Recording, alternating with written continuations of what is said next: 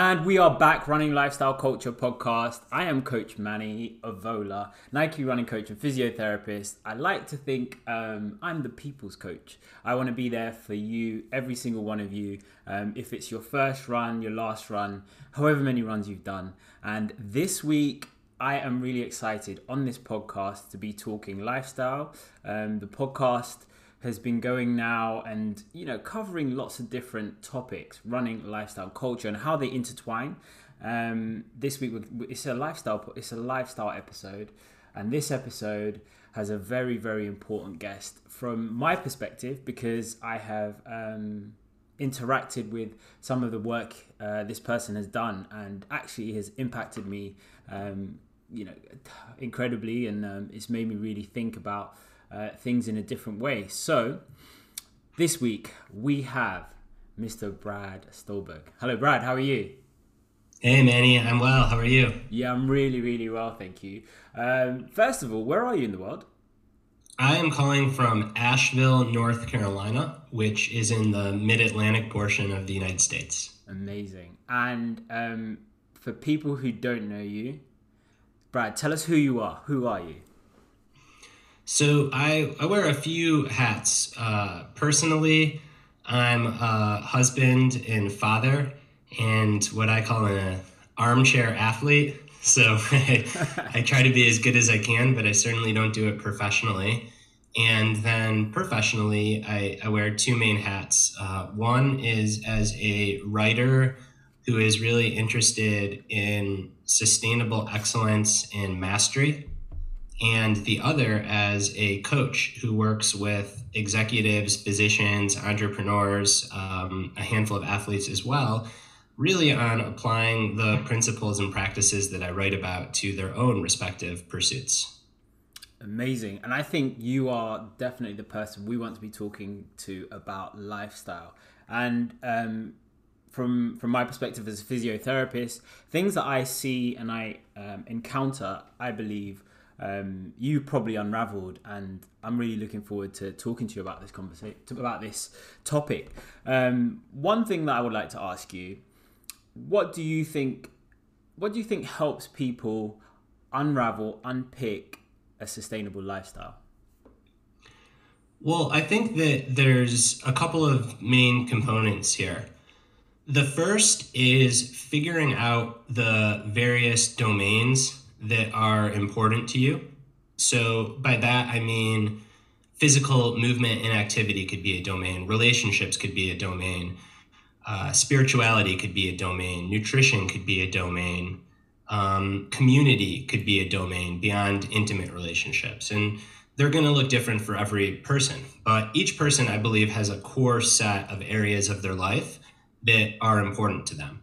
And then once you've defined that core set of areas, you want to make sure that you're shooting at least a 6 or a 7 out of 10 at all times on each. Now, it's not to say you're going to be 10 out of 10 across all of them. It's very hard to do. In some cases, it's even counterproductive. There are times when you're going to emphasize one domain over another, but the key is to never let anyone fall behind. And I think by doing that, we can create this really solid foundation.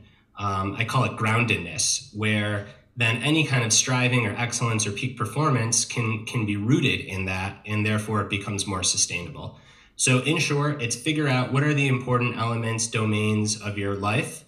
What does it look like to shoot 10 out of 10 on each? What does it look like to shoot 6 out of 10 on each? And then how can you try to be between those two targets at any given point in time? That is so impactful, because I listened to your audiobook, The Practice of Groundedness, and really had a profound impact on the way I think. And those, as you've just said there, I think it's really key for us not to try and think about being everything to everyone all the time. And I feel that's a very, very common thread. Do you find that a lot with the people you work with? I do. And I think that what ends up happening is if you try to emphasize or maximize all parts of your life at once, you end up building all this pressure. And it's a trite metaphor, but it's true. Eventually, the pressure cooker boils over. I think a really keen example is someone who decides that they're going to run their first marathon. Or maybe someone who decides they want to go sub 3 or qualify for the trials of the Olympics, whatever it is, they take on a big running goal. And at the same time, they're trying to get promoted at their workplace.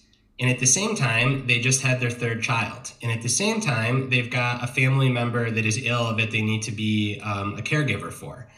And what ends up happening is suddenly you feel a lot of psychological stress because you feel like you're selling yourself short in any of these given areas just to stay afloat. That's where the common trap emerges. So I like to think of it more as having seasons for different things that you're going to emphasize. So when you're emphasizing your marathon, that might actually be a good time to pull back the throttle at work. Not to say phone it in, but maybe you shouldn't be striving for that key big promotion at the same time you're training for your first marathon. I never recommend that someone takes on a huge goal when they have just had a young child for the same reason. So it's not to say that we can't go all in. It's just that we can't go all in on everything at once. And I think that having more of a seasonal view to your year, your decade, and even your life is really interesting. Something that I found in my reporting, when you talk to people that are really high performance over time, but also high fulfillment. So these people are happy, they've done it the right way. When you zoom in on any given moment, they don't look very balanced. They're really prioritizing one or two things. But then when you zoom out and you look across their entire lives, they actually look very balanced. They've done all sorts of things. And that's the approach that I think really works well. Yeah, I love that. I think being part of a community, being part of a running community, and I see this a lot, and I see that we almost want to master so quickly, so we lose track of almost the process, and we want to strive for the finish line or the achievement almost in overnight. And one thing that we learn I did a degree in sports science along with my physiotherapy degree, and one thing we learn is periodization. Have you heard of that term before? Of course, yeah. Stress plus rest equals growth. Yep. And I think if we could talk about periodization a lot more within wider circles, I think it's going to be a tool everybody will think about using. And yeah, I think that's possibly what you just really alluded to. So anybody listening, please do think about this periodization. Think about those seasons like Brad has just really lovely defined, and I think it's so important. And what do you and I think the other parallel to training, if I may real quick interject, is it's not just periodization, but you also, in running training, you never want to leave anything important completely behind. So there might be a time for speed work, but you're still going to work on like the over distance run. You're just not going to emphasize it. Yeah. You still might be doing 1 or 2 strength workouts a month instead of 1 or 2 strength workouts a week. Or maybe if you're really elite, you're only doing a strength workout once every 3 months during a speed kind of sharpen the saw season, but you're never leaving it totally behind. And I think that also applies to our life. Yeah. That for whatever makes us quote unquote fit for life, we're going to periodize, we're going to emphasize during different seasons, different things, but we can never, we should aim not to leave anything completely behind. And I think that it really is a beautiful metaphor to use training for running is a metaphor for how you get fit for life. You identify those domains, those capabilities that make you strong and feel good and perform well as a person. And then you emphasize and de-emphasize depending on your goals while never leaving anything behind. And I think, you know better than me, Manny, but that's probably like pretty sound programming advice for a runner too. For sure. I mean, yeah, I think we've got to get to a point, everybody out there, that we are like architects of our lifestyle rather than allowing our lifestyle be controlling us. And that's one thing that I'm really passionate about, is people designing or being architects of their lifestyle and allowing yourself to think, actually, let me not just go on the ride of, you work for the Friday night so you can go out, release the stress, and then Saturday you're kind of waking up a little bit later, you haven't really got the weekend, and then Sunday evening you're feeling a bit stressed because it's going to be Monday morning, and then you get back on the wheel and you kind of wait until your Friday evening where you're kind of releasing all the stress, and I think we've got to be architects. And one thing that I do think has been quite impactful, and some people may or may not agree, is it's the ability to work from home. Have you found that's changed people's lifestyles, Brad? Yeah, I have. And I found that it cuts both ways for a lot of people. On the one hand, it is really opening in the sense that you save commute time. You potentially save time that it would take you to get ready for work, to get dressed, to try to look a certain way, depending on what your job is. And you save a fair amount of what I call, well, it's not my word, it's actually the economist David Graeber, who recently passed away, but he called it bullshit jobs, like bullshit work. Like, you don't have to do that if you're working from home. You're setting your own schedule. You can be more productive. I think what people lose is that sense of community that comes from a really good workplace, and that sense of innovation that can happen. And I think for any given person in any given company, whether it's a overall positive or negative, it really depends. So for somebody that fills that community gap with their neighborhood, their running club, their friends, then working remotely can be wonderful. For someone whose major source of community was their workplace, then it can be pretty isolating and lonely. So I try not to be dogmatic on this topic. I also think that it's still so early in how we're learning how to work remotely and how to manage it, that a lot will hopefully change and get better over time. But it's a long-winded way of saying that I think that it absolutely gives people more autonomy to craft the lifestyle that they want. And if you do a good job of taking control of that, it can be really beneficial. But to your earlier point, if you just kind of like let the inertia takes you where it will, you could end up pretty lonely and isolated. Yeah, I think those are really good points, and things sometimes we don't... I don't think we consider as well. And community is something that's had a big impact on myself since COVID and lockdown's been lifted, and building and joining a running community and being part of something. There was a specific phrase that really impacted me in your book, The Practice of Groundedness. It was Ai Weiwei Wu, is that correct? Or Ai Weiwei Wu, the practice of doing nothing. Oh yes, doing non-doing. Doing non-doing. Honestly, everybody, this blew my mind, because I think I do this. I think sometimes I just sit around doing this, and then suddenly, like 48 hours later, I have this great idea, and it's like I didn't know what to call it. And I think this you encapsulated it, and I've been looking into videos about it and listening to kind of YouTube videos about it, but I think you'll explain it a lot better than I can. So could you give us a bit more of an in-depth understanding of what this is? Right. So there's for the longest time in spiritual and creative traditions, there has been a sense of the mystical. So there's our subconscious that's just always operating, and if we just give it a chance to do its thing, it will grant us with wonderful feelings, wonderful ideas, so on and so forth. And this has been around since the beginning of time. It's all the contemplative traditions, whether Buddhism, Islam, Judaism, Christianity, Taoism, Stoicism, right? These all at their core have some kind of prayer or contemplation. Now, more recently, modern science has come in, and it's shown that a lot of these ancient wisdom traditions were actually onto something that is empirically true, which is that when we give our brains, our minds, our bodies time to just shut down and wander, we access this whole other neurocircuitry that is associated with creativity and breakthrough thinking. Now, most people have probably experienced this as being stuck on a really thorny problem at work, or perhaps in a relationship, or some other area of their life. And when they're effortlessly trying to solve the problem, they get nowhere. But then 2 days later, when they're taking a shower, or when they're commuting on the way to a race, or when they're out on a long run, the answer just magically pops into their mind. And that is your subconscious serving up the answer. That's the creativity. That's what the mystics would say is the mystical.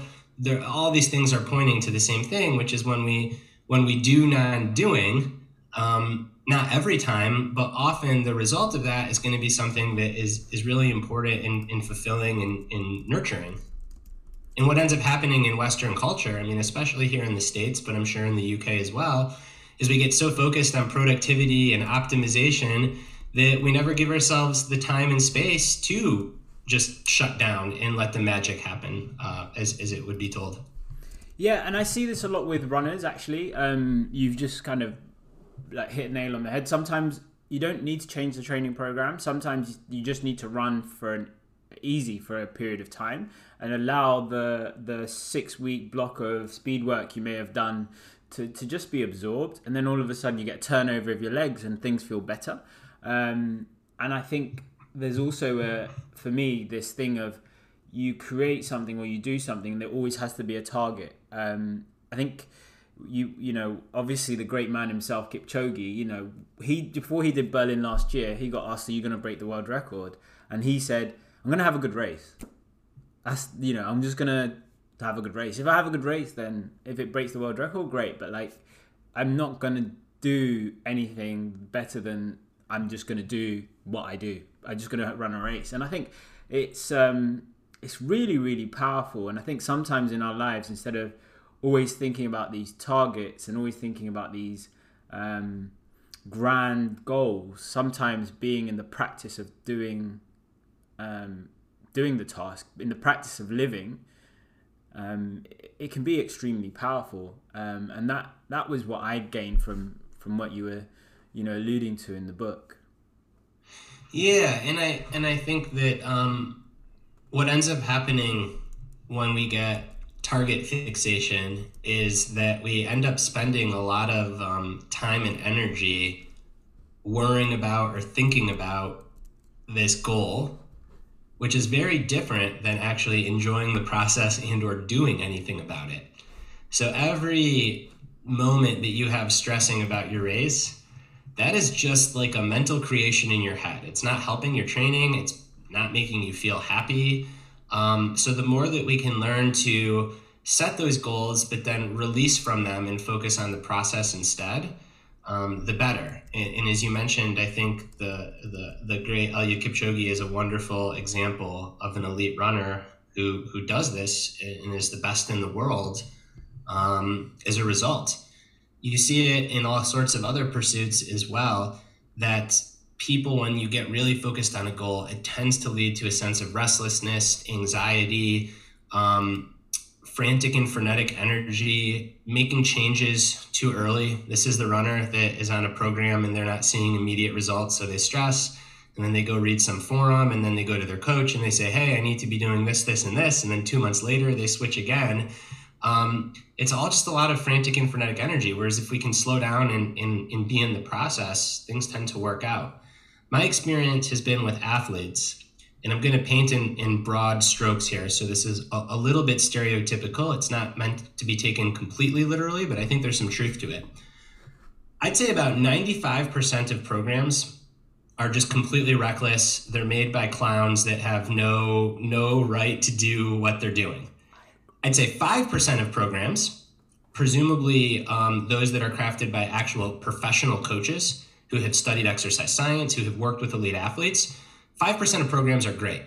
And once you pick one of those 5%, they can be different too. Some people run 100 miles a week to be great. Some run 60, some run 40, some do a lot more intervals, some do a lot more strength. Once you're in a program with a coach that is a professional, that knows what they're doing, as long as you stick to that program over time, you are going to get better. So, you know, there's that saying, there's many roads to Rome. And I think that's true. There's a lot of roads that are grifters and charlatans. And once you cut those out and you focus on the 5% of roads that are good, it doesn't really matter which one you pick. You should pick the one where you get on with the coach best, and then just stick to that road for years, not for months, but for years. Yes. And then you'll see the result. Thank you. This is what I've been talking about in physiotherapy sessions, but now I'm bringing it out to the wider world. And Brad, yeah, you really are Yeah, I agree with a lot of what you say. So this podcast is going to be a little biased, but it is what it is, because I think Brad has some unbelievable thoughts and ways of kind of highlighting things that I see and I can feel when I work with people, and even with my own running journey. It took me 9 marathons to break 3 hours, although I could run a half marathon in 1 hour 19. So I've gone through this experience personally, and a lot of the time I was doing the scatter, try and find something new, use this, use that. And a lot of the time I just needed to just allow the good things to happen. And I think it's sometimes really, really hard to do that in a world where everybody always has a new Instagram post, or they have a new article, or somebody's doing something, they're telling you, everywhere and anywhere, somebody's shouting about something, and it can be really tough. But I want everybody out there to be thinking about way and just letting good things happen. And it's just a process, and being okay with that. And it's such a stress relief, man, when you can, once you find your coach and you find your process and you accept it, it's such a stress release to just show up and do the work and not worry, and have the faith that it's going to work out, because you've put yourself in a position to succeed over the long haul. And also, let me just pick your brains about this. I mean, we know successful people go through lots of failures.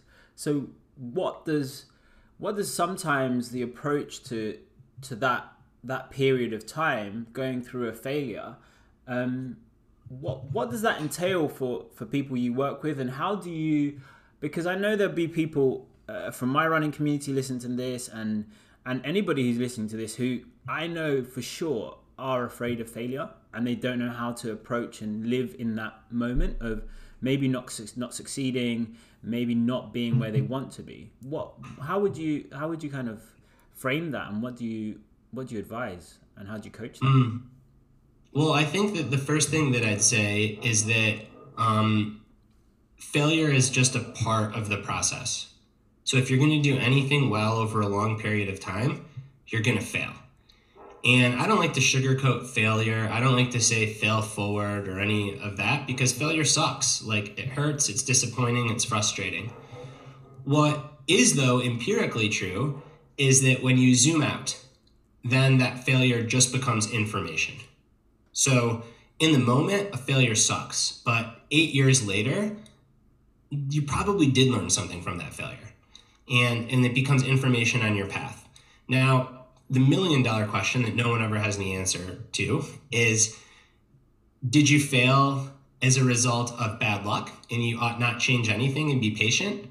Did you fail because of some missteps and you've learned and you should tweak and make adjustments to your process? Or did you fail and it requires a total overhaul of your process? And I don't have the answer, but I think just pausing and considering those things makes a lot of sense. And there is a bias for people. It's called the commission bias, to do something when things go wrong, a la change the program. Whereas many times the right thing to do is actually nothing at all, back to that doing, non-doing, except that, hey, this failure happened, let's give this a little bit more time. Now, if 6 months down the road you're failing and it seems you're failing for the same reasons, then that's a good time to reevaluate and perhaps make some changes to what you're doing. And it's going to depend, right? For a world-class athlete, the cycles are 4 years to 8 years, right? It's 1 to 2 Olympic cycles. So the learning feedback loop is a lot slower. For a recreational athlete, if you're just starting and you're butting your head up against the wall for 8 months, then yeah, maybe you want to try training in a slightly different style.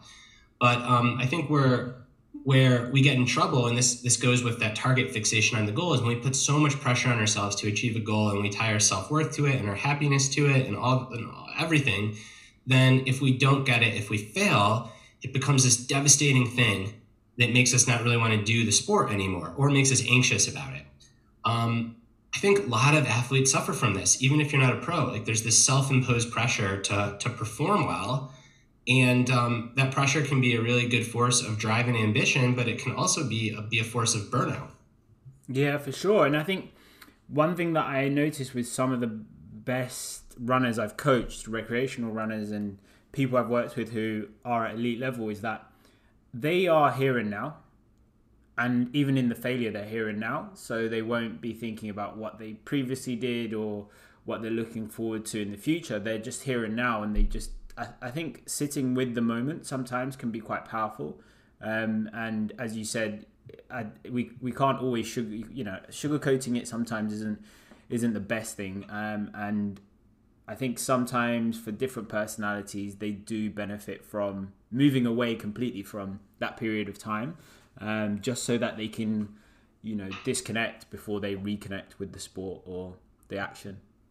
Yeah, and I think this is where community is also really helpful, right? If you have a community of people that get it, they're going to be there to support you. And because they'll know themselves from their own failures.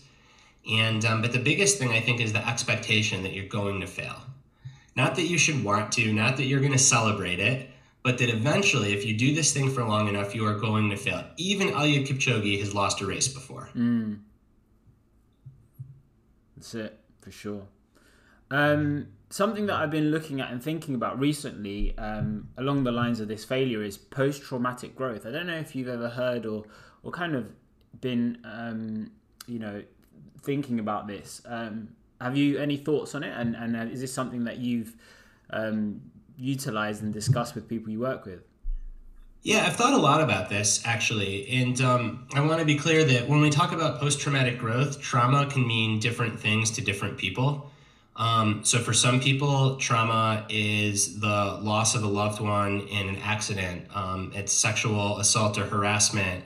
It is having a parent that was put in prison wrongfully or rightfully. But trauma can also be smaller traumas. So caring really deeply about something and just having it not go your way. So it's it's in the eye of the beholder. And generally speaking, the bigger the trauma, the longer it takes to get to the other side of it and experience growth. Now, what the research shows pretty unequivocally is that most people grow from trauma. So PTSD, post-traumatic stress disorder, it's real, it's debilitating, it's terrible. The vast majority of people that experience trauma don't end up with PTSD. Now, that's not to say that anyone that has PTSD, there's something wrong with them. Every brain is different. Every trauma is different. Every circumstance is different. It's just a fact that most people that go through really shitty things do not end up with PTSD. They end up growing from that trauma. Now, what's really interesting also, and I find equally important, is that the growth curve is not immediate. So when people experience a trauma, generally for 3 to 9 months, they feel worse. They feel depressed. They feel down. It sucks. And when you're in that period of suckiness, telling yourself like, oh, I'm going to grow, I'm going to learn, it just works against you because it's like, why put extra pressure on yourself? Your job is just to get through. But once people get through and once they're on the other side, then they experience growth. There's this study that I know because I'm writing a book, and this is actually, I'm glad you asked, this is a big part of the book, is this how we grow from change and challenge. And researchers at the University of Wisconsin, they took people who experienced traumas that were so bad that they had to spend time in a level 1 trauma ICU. So these are people that had terrible physical accidents on the brink of death. And then they charted their course. And the researchers concluded that they were, 1, shocked how few people experienced PTSD given what they'd gone through. Number 2, the course to growth was very predictable. It went down, down, down. People did worse. And then in about 3 to 6 months, it bottomed out.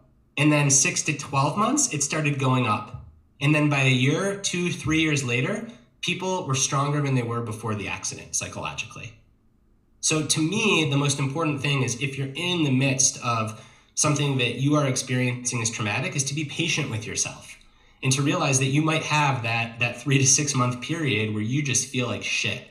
And your job is simply to show up, keep living, get support, get through, and just let the growth and the meaning take care of itself on the other side. Yeah. But have some, take some solace and some comfort in the fact that you likely will get meaning. I mean, in my own life, I've gone through a really shitty time of obsessive compulsive disorder with secondary depression. And when I was in the middle of it, when it was really bad, there was no thought of growth or meaning or anything potentially positive about it. It just sucked. But when I look back on it years later, I've grown so much from it. And that's the paradox. But if when I was in it, if I would have said like, oh, you need to grow from this, it just would have made me feel even worse. Because I'm like, how can I grow from this? This just sucks. Yeah. So I think that our job is just to get through the challenging times and then let the growth come on its own. And according to the research, it's more likely that it will than it won't. Thank you so much for sharing that. And I want to share also that personally, my mother wasn't very well during COVID, and it was quite an impactful thing. It was definitely a growth that I went through. And the reason being is because my mother is like, she's my best friend, it's just somebody who's like the cornerstone of your life. So it was a real challenge. And I'm grateful she's got through it and yeah, she's doing well. And I would say when I run and I get through a difficult training session, I feel like those are micro traumas that psychologically I use, and I think everybody can use.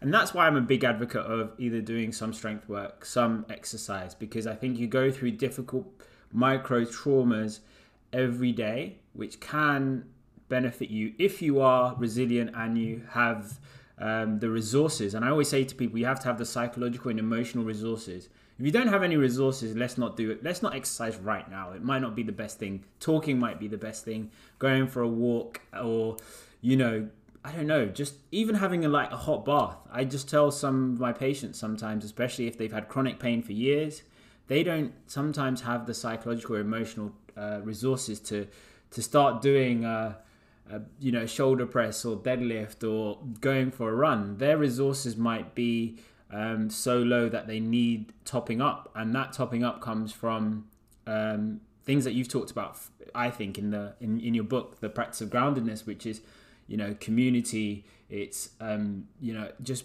looking after themselves, having maybe even a friendship group or talking therapy, and that's something that I'm really passionate about. And I think we try and think that elite athletes are going to be different to our general public, but I think we also are very similar, although we are very different. We need those psychological and emotional resources. And as I said, I cannot recommend Brad's book enough.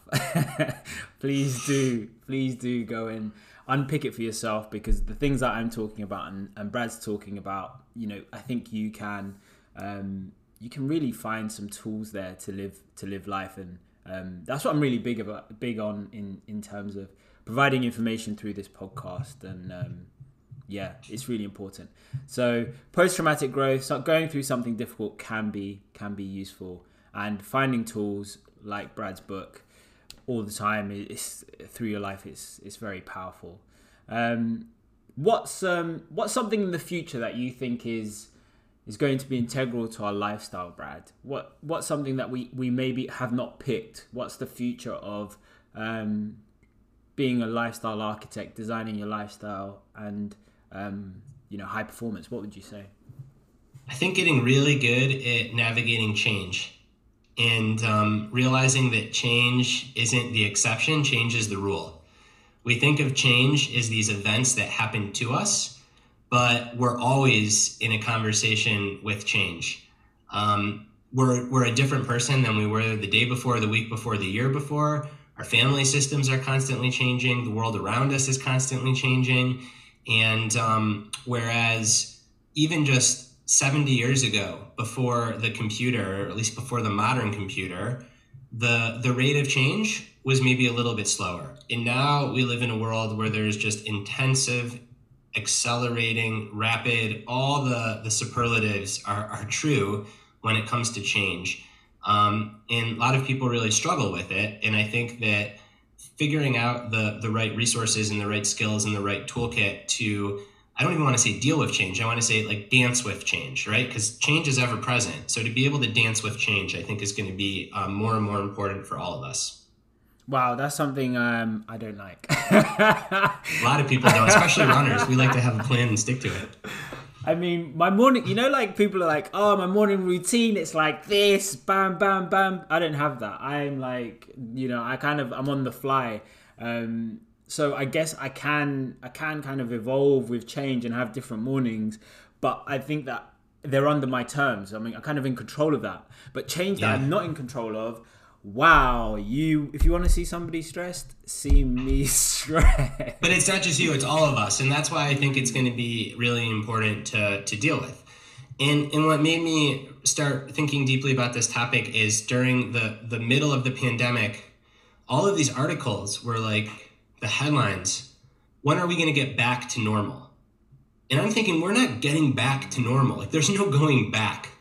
We can move forward and hopefully we can make progress and grow in different ways, but like, there's no going back after a big change. And obviously that's true with a societal change like COVID, but it's true with so many of the personal changes in our lives too. And I think that we just think about change all wrong. I think we think about it again as this bad thing that happens to us and we need to either avoid it or get back to how we were, instead of thinking about it as this constant ebb and flow that we're always working with and in conversation with. And the goal is never to go back. It's to move forward and to integrate and to evolve. The athlete that gets injured is not going to be the same athlete they were before the injury. And if they think they are, they're just going to be disappointed. Maybe they'll be better, but they'll be a different athlete. And I think that metaphor is true for all the changes in our lives. Yeah, nice. I think that's something I'm good at promoting, but I can say that when I don't feel like I have the control, change is a difficult one. But yeah, I'm gonna try and engage with it and dance with it, as you said. I think it's really important. And you have some books coming out. You think you just mentioned? Is that right? Yeah, I have a book coming out in September of this year. So about 8 months from now, coming up. That's exciting. How's the writing of that book coming along? Coming along well. Publishing has a pretty long runway, so the actual writing itself is virtually done. So now it's the fun part. So designing the cover, the font, coming up with the launch plan, the publicity. All of that will be the work of getting this book out into the world. Hopefully I can come back on the podcast when it comes out. It's about change, so I'll make sure you get a copy, and I think we'll have lots to talk about, because I'm like you. I wanted to explore this topic because I actually write this verbatim in the book. If you imagine a spectrum, and on one end is like routine and rigidity, and on the other end is like flexibility. I'm on the routine end, so change is hard for me. But we don't have a choice, and I've undergone just a lot of changes in my own life, not by choice, or at least some by choice, but others not. And it got me thinking that I spend so much time thinking about routine and planning and what's going to work in service of me, and I should at least spend equal, if not more, time thinking about how to deal with the stuff that comes up that I can't control. And I think you've worked with Shalane, is that right? Yeah, I did. I helped Shalane out towards the end of her career, going into her retirement. So that's a big change. That's that's about as big of a change as you get. I think we could have a 3-way conversation for the next podcast. But I think my thing is that we kind of use sport as a tool. Okay, yes, this is the physical. We can get into that, and it's one of the facets to keep us grounded. But I think we need to make sure that we have a preparation psychologically for sport, and that's what is important for me, and that's why lifestyle is part of this podcast. Because I could have made this podcast the running podcast or running with Manny, but I felt like it had to have facets, because you don't just put your shoes on, put your clothes on, go for a run. There's all these different parts of you around that run. And the one part which I really, really delve into quite deeply because of my job as a physiotherapist, and because it also unlocks what I think and how I feel and how I live, it's definitely this lifestyle aspect, this kind of approach, the psychometrics of how we live. And I think it's extremely powerful, and we've seen it obviously with Kipchoge, but there's a guy called Sami Wandura who is an amazing athlete. Have you heard of Sami Wandura? Yeah, I never met him, but yeah, I'm familiar. Yeah, so Sami Wandura is probably my all-time favorite marathon runner. Sorry, Iliad. I've met Iliad twice, but Sami, I wish I'd met him, because he would run with such veracity, and he just psychologically, I felt that he was one of the most hardened athletes we'd ever seen. And I think it's important, and I'd like to hopefully get you involved with some things with Nike, because I think it's important we start providing psychological tools to people outside of the activity, and doing things prior to the activity. So some things that I talk about with athletes I work with before they go for a run, I tell them about, maybe before you go for your marathon, you would think about the long run that you did, the hard long run, and how it fortified your brain, and your legs were tough, your legs were heavy, and all of that acts as a fire for that race. And what I want everybody to think about, and look at, who's listening to this podcast, is how does your lifestyle fit into your routine? How does your lifestyle fit into what you do? And how does your lifestyle support your running and the culture around your running? Because I think those are so, so important. Brad? Yeah, I think so. And I think I never, like you, I never met Sammy. I know the circumstances of his death are still unknown, but either way, really tragic. And it just makes you wonder if we, in elite sport especially, if we spend too much time focusing on the athlete and their performance and not on the human being, and equipping the human being for all the psychological highs and lows that are going to come with competing at that level. For sure. And yeah, it's so, I couldn't agree anymore. Brad, do you run yourself? I don't currently run. I ran for a decade, and now I've shifted more into my formal workouts are strength training. And we live, as I mentioned, we live in Asheville, which is nestled in the Blue Ridge Mountains. And I've got 2 young kids. So almost all of my aerobic activity are long hikes in the mountains. Nice. So that's where I'm at right now in my physical practice. Nice. But you did run previously, is that right? I ran previously, and I was decent. I grew up playing power sports. I grew up playing American football and basketball. I'm bigger, and running, it was constantly just a challenge. Like, my body wants to be a power athlete, and I really wanted to run a sub-3 marathon. And I ran a 3:01 and change. Oh, man. And that's as fast as I ever got. And I think that I probably had a little bit too much focus on the goal. And shortly after that, I dealt with a series of injuries. And then my first son was born. And I said, I think that I think it's going to be a new season of my life where I'm going to focus just on popping the kid in the backpack, those carrying cases, and just getting my exercise in with him, and that stuck. But maybe at some point I'll go back to running. Who knows? I love that. And in terms of your strength training now, how much you do per week, and what does it look like? I train 4 days a week, and each training session's about an hour and 15 minutes. So a decent amount of focused training, but nothing more. At times, I get that itch to really go all in and see how good I could be, but then I remind myself that I'd have to sacrifice a lot, and I'm just not at a place in my life where I'm willing to do that. But I train, when I train in that hour and 15 minutes, I train hard and I focus, and I'm still on the curve of progress, which is nice. It's always good. And your children run? So Theo is almost 5, and he has recently gotten super into basketball. So his favorite sport in the world is basketball. My daughter is very young, so she's not even walking yet. So we'll have to see. But my wife is a big runner, so running is still a big part of our family, and the kids are going to grow up watching her run. And, we'll do fun runs and all of that and expose them to running very early. Nice. So just to wrap this up and close off this conversation, I think what I'd like you to maybe provide for us is maybe a little bit of a synopsis to say, what would you like people to remember from this podcast in the way they approach their lifestyle?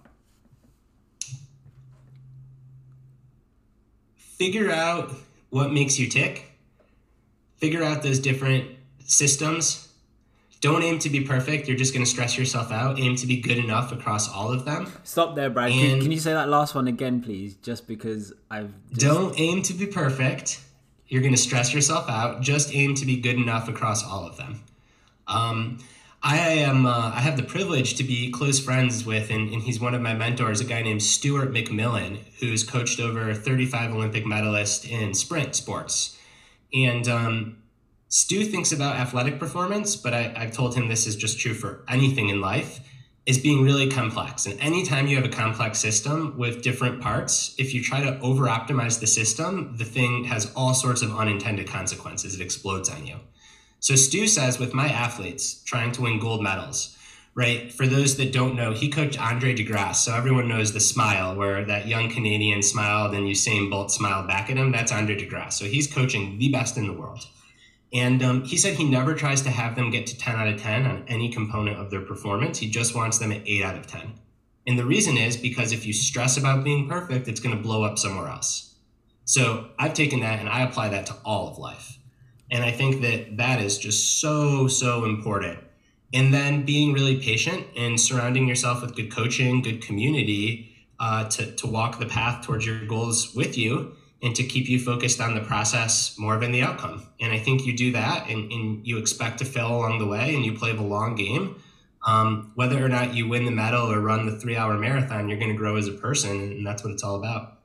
So powerful. So powerful. Thank you so much, Brad. I have one more question for you, Brad. You don't know about this question. It's a question I give to every person on the podcast. All you have to do is tell us one track that you may be listening to at the moment. It may be something that's motivating. One piece of music. I'm going to play a 10-second snippet of that piece of music so people can go and listen. And I think, running, lifestyle, culture, we have lots of different things we can use, and music is one of the most powerful things, I think, sometimes. So any song that you like right now, or you would go to, it's your go-to song, and I'll play the last snippet of that at the end of this podcast. So I have fallen in love with the artist Noah Kahan. He's like a folk singer here. Okay. And I say here, but he actually isn't from North Carolina. He's from Vermont. But he has like a very kind of folksy Blue Ridge sound. So his entire album Stick Season has just been on repeat on my Spotify. If I had to pick a favorite song from that album, oh man, probably Northern Attitude or New Perspective. Those would be my two favorites. Okay, cool. Let's go for Northern Attitude, the first one you mentioned. Noah Kahan, Northern Attitude, right? That's it. Perfect. This has been the Running Lifestyle Culture podcast. I have been Manny Avola, the People's Coach, and we have had Mr. Brad Stulberg. Please do go and get his book, The Practice of Groundedness. You can listen to it as an audiobook on your run, or you can obviously do the traditional way, buy it as a book with the paper, read it page to page. But either way, I think it will give you tools for life. Thank you so much for your time, Brad. I really, really do appreciate it. Thank you, Manny. It's been a pleasure getting to have this conversation with you. All right, Brad recommended Northern Attitude by Noah Kahan. So here's a snippet of that track. Let's go.